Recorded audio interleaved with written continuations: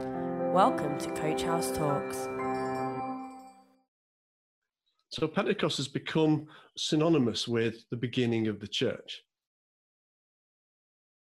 The word Pentecost is derived from the Greek word which means 50th. Now, we'd be familiar with the word Pente, P-E-N-T-E, from words such as the Pentateuch, the first 5 books of the Bible, or the Torah. So Pente already is in our English language, meaning 5, and so Pentecost means 50. So we're counting 50th is what it means. And traditionally we celebrate Pentecost on the 7th Sunday after the resurrection of Jesus. So that will be 49 days, generally because it's the nearest Sunday to the actual day. Now the instructions given to God can be found, given by God to his people can be found in Leviticus 15. Also in Deuteronomy 16 and various bits. So you have to piece some of it together. But here Pentecost is given its Hebrew title. It wasn't known as Pentecost back then. Pentecost is a more modern Greek alliteration of it. It's given its Hebrew title, the Festival of Harvest, and is designated for the people to celebrate God's blessing to them. So in other words, here's one of the feasts, and it's designed for you to think about the blessings that I have given to you, says God.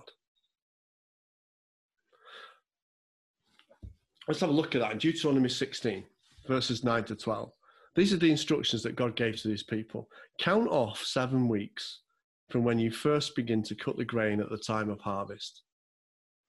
Then celebrate the festival of harvest to honor the Lord your God. Now, if you look in Leviticus 15, you'll find that what that says is count out 7 weeks and then on the next day, the 50th day.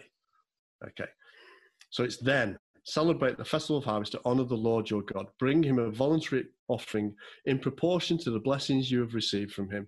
This is the time to celebrate before the Lord your God at the designated place of worship he will choose for his name to be honored.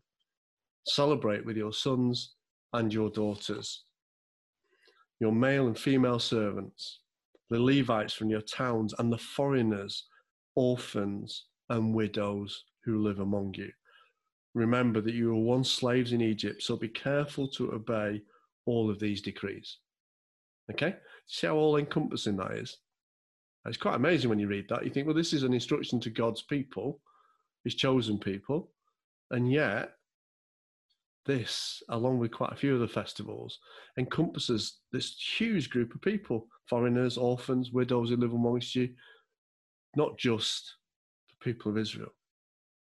Now, because Easter, or properly the Passover celebration, is a movable date determined by the lunar calendar, so not our Gregorian calendar that we're used to today, Pentecost is also movable, as it's celebrated on the 50th day after the Passover, and is one of the 3 feasts in the Old Testament that the Jews have to honor for all time. In other words, it's a feast that they say, this is set for all time. You must celebrate this ongoing. Because the feast was 7 weeks after the Passover, it's also known as the Festival of Weeks, as well as the Harvest Festival. So it can get a bit confusing. It has a number of names. In later years, it became known in its Greek form as Pentecost. Now, this festival is meaningful because the counting of 7 weeks and then adding a day, making 50, would remind the Hebrew minds of something. It would remind them of the year of Jubilee, another celebration that's in the Levitical law. The 50th year. Now, this was a special year of resetting boundaries, sharing out riches, making everything equal and even again, and significantly, the freeing of slaves. You can read all about this in Leviticus 25. We haven't got time to go into it now, but look at Leviticus 25 and read about this special year that God appoints, this 50th year, this year of Jubilee. And it was all encompassing. Just like the festival harvest, men, women, orphans, widows, and foreigners were all included in the instruction. See, I can't help but make the connection between this event in the Jewish mind. Because look at what happened and what's characterized by the early church. They shared everything they had. Acts 2:45 defined the early church. They sold their property and possessions, and they shared their proceeds with the needy. The orphans and widows were also high on Jesus' agenda. In fact, his instructions to his disciples, instructions to the church often is, look after the orphans and the widows amongst you. So what brought about this revolution? What underpinned the entire fabric of the early church? Why was today so special? Well, actually, it's the Holy Spirit, and it's totally unavoidable. You can't get away from the impact and the change that the Holy Spirit makes upon these believers. And we see it all the way through Acts. In fact, Peter calls this the fulfillment of Joel 2. He says this is what God meant when he said, and I'll read it, I will pour out my spirit upon all people. Your sons and daughters will prophesy. Your old men will dream dreams, and your young men will see visions. This event, Peter links directly back to prophecies given to Israel in these days. And that's important. We'll come back to that in a minute. At every twist and turn throughout our journey, we've been met with the phrases such as by the Spirit, led by the Spirit, filled with the Spirit, and even stopped by the Spirit. Before the Holy Spirit fell on those waiting, they had been timid, frightened individuals, devastated by the death of Jesus, heartened by his subsequent resurrection, and then bewildered as Jesus left them again. But he left them with an instruction to wait for something else. Now, I don't know about you, but this lockdown has had its ups and downs. But if you are like me, you'll also be eagerly awaiting to get back together again and do church again. But I'm being challenged on this. I don't think it's meant to be as it always was. The disciples and the early believers were not the same again after their lockdown. They didn't do church the same way as they came down from that upper room. The rules of engagement had totally changed. And it was a new beginning, a new church, a new thing that was developing in front of them. And they were at the forefront of that. They were just being obedient, and the change was happening. They were different. They were transformed, they were bold, and they were powerful. Why? Well, because they'd simply obeyed Jesus' instruction to wait for the promise. And then once the Holy Spirit had descended fully upon them, they turned the world upside down. They were completely and utterly engaged and different. So how are we going to come out of lockdown? Are we longing just to return to normal, back to what is natural and our normal selves? Or would we rather be supernatural, allowing the Holy Spirit to transform us into what God has promised us that we will be? We can wait for heaven and eternity, where we will become everything that God intends for us, when all of his promises are made right, when we enter into the fullness of the promise and the rest that's been promised to us. But I think the early church has something of the internal with them from that point on. When they stepped out in the power of the Holy Spirit, it was almost like they reached out in time and brought some of heaven back into their existence.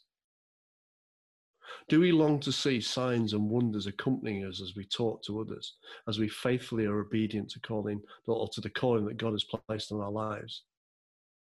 He has given Jesus to be a role model of how we can overcome in this world. And now God has placed within us the Holy Spirit to teach us, lead us, correct us, help us, and empower us. So what's our role as a church today? And more importantly, how do we accomplish it?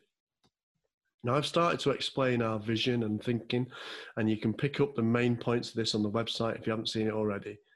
But I've stated that one of our desires is that we are transformational, to see the power of Jesus transforming lives. Now, Not only as people come to faith, because obviously that is the transforming that we want to see. So not only as people come to faith in Jesus as their Saviour, but also as we are transformed more and more into his likeness as the Holy Spirit works through us. You see, it's a promise, and it comes in Scripture. Galatians 6:15, it doesn't matter whether we've been circumcised or not. What counts is whether we have been transformed into a new creation. May God's peace and mercy be upon all who live by this principle, for they are the new people of God. So what counts is whether we have been transformed into new creations. We shouldn't be staying the same. And what about this from 2 Corinthians 5, verses 16 to 18? So we have stopped evaluating others from a human point of view. At one time we thought of Christ merely from a human point of view. How differently we know him now. This means that anyone who belongs to Christ has become a new person. The old life is gone and a new life has begun. And all of this is a gift from God who brought us back to himself through Christ. And God has given us this task of reconciling people to him. For God was in Christ, reconciling the world to himself, no longer counting people's sins against them. And he gave us this wonderful message of reconciliation. So we, you, are Christ's ambassadors. God is making his appeal through us. We speak for Christ when we plead, come back to God. For God made Christ, who never sinned, to be the offering for our sin, so that we could be made right with God through Christ. Isn't that a principle that we should long to see played out in our church today? I'm really encouraged when I see people changing, as I'm sure all of you are. But let's make no mistake here, we are not the finished articles by any means. Some are more refined than others. Some are further down the path. But we all have a common starting ground that carries within it a beautiful promise. If we acknowledge Jesus as Saviour, then we can be certain that God who began a good work in you will continue until it is finally finished when Christ Jesus returns. Philippians 1 verse 6. The work that God has started in you, he is good and able to finish. So wherever we are on that sliding line, if you like, or that upward line of change, we've all come from the same point, a point of not knowing Jesus. And we start with the promise that when we make that decision for Jesus, the promises are true in your life, regardless of where you then allow the changes to work out. See, I want us to have our focus on eternity and the heavenly. But surely we are charged with bringing a taste of heaven into our present day reality and situations. It is, after all, what the disciples and the believers in the early church did. I've said it before, but it's worth stating again. We're in the same age as the early church. There is nothing else to look for apart from the return of Jesus. We saw it last week when we finished Acts. We continue the journey as the torchbearers. The baton is in our hands. So I want us to be passionate as we live our lives. We're God's image bearers in this age. We are designed and made in his image. We have emotions and creative thinking within us. It's what sets us apart. God the Creator hates sin. Jesus wept over Jerusalem and cried in the Garden of Gethsemane. The Holy Spirit can be grieved. The Holy Spirit abounds in joy. Don't you get fed up when God is painted as a boring, heartless, and distant figure? He's a life giver. He showers grace on us that we don't merit. God has emotions that are so integral to him that actually he's known by them. God is love. So I'm excited. I was speaking to Mark, who you know from work, a couple of weeks ago. And within seconds of me phoning up just to see how he was and just to catch up a little bit, within seconds, the subject was church. How church works in the current situation. What Mark has seen us doing. Within seconds, that was the topic of conversation, and that's where it stayed. What Jesus is doing now. What the church is doing now. We've shown you this morning that we're carrying out work on the church building, as you're aware. But it's not so that we can just return to being back to normal. The statement even has the word back in it. We don't want to be going back. We want and should desire to be moving forward, becoming something, not reverting back into something. I want the Spirit to empower our lives, our words, our actions, everything. Let nothing we do be outside of the leading of God's Spirit, who will lead us in all truth. John 16, verse 13. Next week, we're going to do things a little bit different. Next week, I want us to share together what God has been showing you. Now, that might sound scary, but a few weeks ago, I took a step off a cliff. I spoke some words over someone I knew nothing about. I felt God stir a memory in me that was to be shared to this young man. My memory was of losing my parents. You know, when you go on holiday and you're walking in a crowd and there's a child, you're holding onto your father's hand in a crowd, and we probably all experienced this emotion. Suddenly, you lose contact. And as a small kid, I remember vividly this memory of kind of being stuck in a crowd in Blackpool. I lost hold of my dad's hand. I wasn't able to see him through the forest of what I thought was trees, but they were just legs. And I was so small, I was just looking at this crowd of legs around me. I wasn't able to see my dad. I was overwhelmed by the crowd. But all the time, my dad knew where I was and was trying to get to me. It felt like ages before the bodies parted, and I found myself looking into my dad's face again, safe and sound. So I took the plunge. I shared this story with this young man and allowed the Spirit to do its work. And that's important. It's the Spirit that does the work. This young man, to my surprise, could identify with the memory. Not because he'd experienced it as a young child, but because he was going through just that right now, right that second in the lockdown situation. He was unable to get to his father, who he had so much that he needed to tell him. They'd been through a lot of life history, and he needed to get to him, and he couldn't get to him because of the lockdown. The story gave him a hope and a reassurance that he would be able to eventually see his father and put things right. So God spoke directly into his heart, using my memories, instilled by the Spirit, given out to somebody, and encouraged them right there, right then. The lockdown had created an anxiety and a fear for him. But God knew this and had a desire to tackle it and bring encouragement. And it just so happened that he used me. Now, I didn't know the circumstances, nor did I have a desire to interfere. I simply was obedient to how the Spirit was leading me. Now, on Wednesday, we met together as a home group. And I was sharing some of this, a little bit about what I would like people to share, things that are just laid on their heart in that instant, and not be scared about what people might think about it, because God knows what we need to hear. And Debbie Clayton said, I've got something I want to read. And it was just the notes, the notations out of a study Bible, but it was something that she felt was encouraging for her that she wanted to share.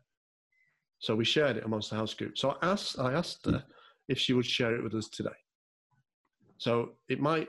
So Debbie, I don't know. Hopefully you're on screen and you can be heard. But Debbie, could you just share what you shared on Wednesday, Yes, well, we've just been through, as you say, the last of the last year, we were going through Acts. So I was reading Acts 28.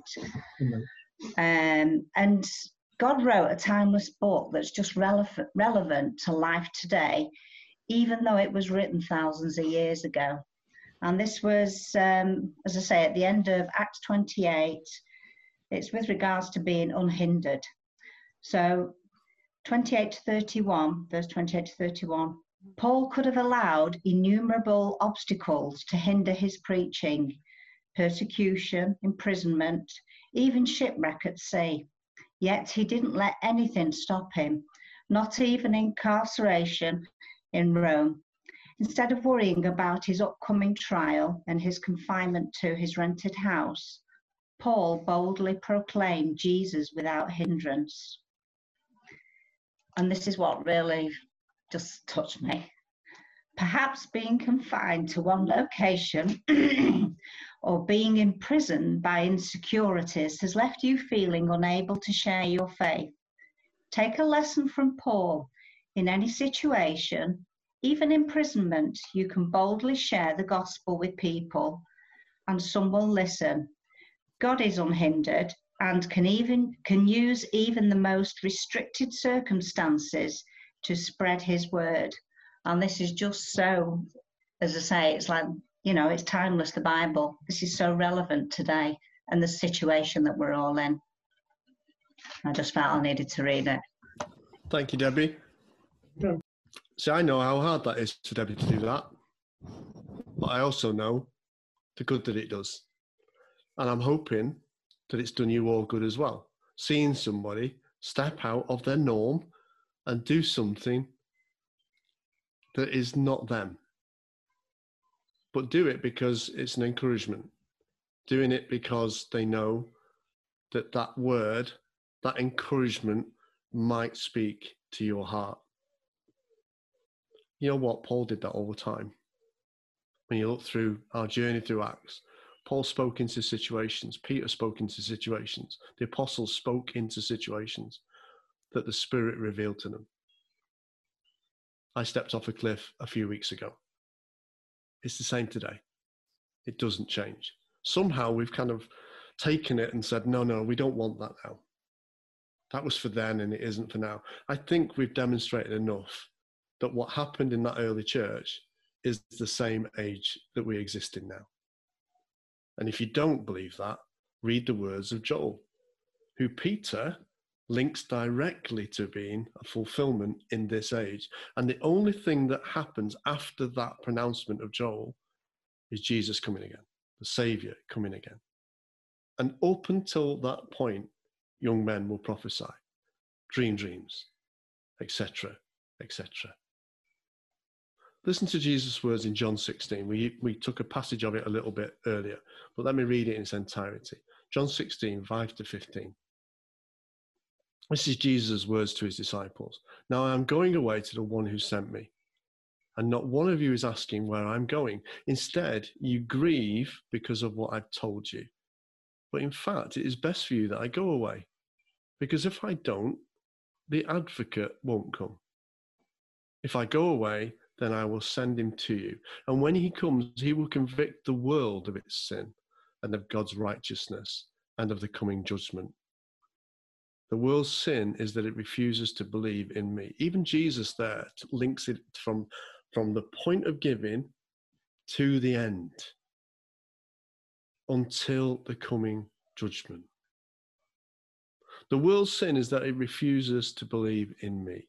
Righteousness is available because I go to the Father, and you will see me no more. Judgment will come because the ruler of this world has already been judged. There is so much more I want to tell you, but you cannot bear it now. When the Spirit of truth comes, he will guide you in all truth. He will not speak on his own, but will tell you what he has heard. He will tell you about the future. He will bring me glory by telling you whatever he receives from me. See how linked all this is? All that belongs to the Father is mine, which is why I said the Spirit will tell you whatever he receives from me. Nothing that the Holy Spirit does is in disobedience to God's character or Jesus' words. Nothing. They are one and the same. I want us to be encouraged as we step out boldly and live a life that proclaims Jesus. I said it a year ago today. I said this, I said a warning. A life not led by the Spirit is an empty one. Words without the Spirit are empty and lifeless. Let us do everything in and through the power of the Holy Spirit, who is our guarantee of eternity set within us. And here's what our journey through Acts has taught us. When the Spirit fell on the apostles and the believers, they became bold in proclaiming Jesus. They suffered for it. They were martyred for it. They didn't waver, though. Didn't stop them. Stephen stoned to death. Peter crucified upside down. James beheaded, and so on and so on. But here's an encouraging quote from Charles Colson. Now, Charles Colson was you may have heard his name already, but he was one of President Nixon's inner circle. President Nixon, famous for the Watergate scandal. And this guy was heavily embroiled in all of the deceit and lies that were happening around Watergate. In fact, he was one of the first people that was convicted and jailed for his role in it. But Charles became a Christian. And he is characterized today by this quote. This is him saying, "I know that the resurrection is a fact, and Watergate proved it to me." How? Because 12 men testified that they had seen Jesus raised from the dead, and then they proclaimed that truth for 40 years, never once denying it. Everyone was beaten, tortured, stoned, and put in prison. They would not have endured it if it was not true. Watergate embroiled 12 of the most powerful men in the world, and they could not keep a lie for 3 weeks.